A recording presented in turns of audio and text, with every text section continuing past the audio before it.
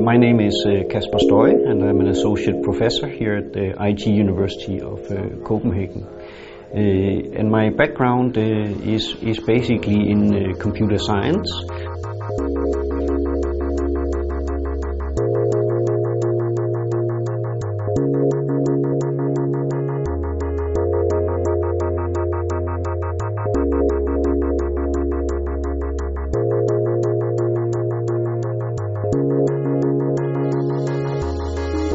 This is the EvoBliss robot prototype, and so far we have moving elements, so we could in theory have syringes up here, and we have a camera moving down here that can film the experiment going on in the petri dish here.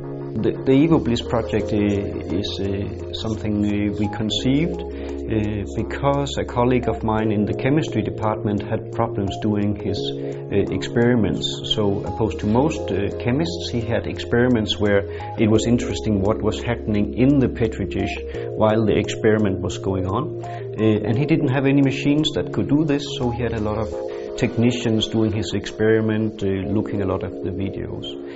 So what we did for him was to build a machine that could do all these things automatically. So it was sort of a robot that could look at the experiment while it was going on, and if something interesting happened in the petri dish, it could interact with the experiment. And so now our EU project is basically taking this starting point and then going basically in two different directions. So one is we want to make this technology accessible and affordable to many different people, so we try to make it cheap and user-friendly. And the other thing is, of course, moving forward, we want to be able to apply it to many different areas, so microbiology, chemistry, and so on. So we want to make a machine that's usable for as many people as possible.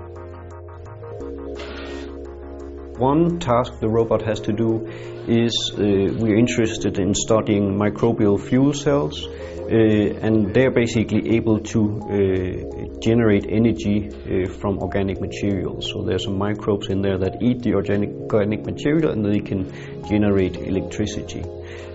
But we don't really understand how these microbial fuel cells are optimized. We know that it works, but not what the best configuration is. So this machine is going to be used to look at the membrane, what's the shape of the cell, or battery if you want, and what is the amount of chemicals that needs to go in there, how often should the microbes be fed, and so on. And this machine is supposed to basically automate a lot of this work to try to find out how can we make microbial fuel cells even better than they are today.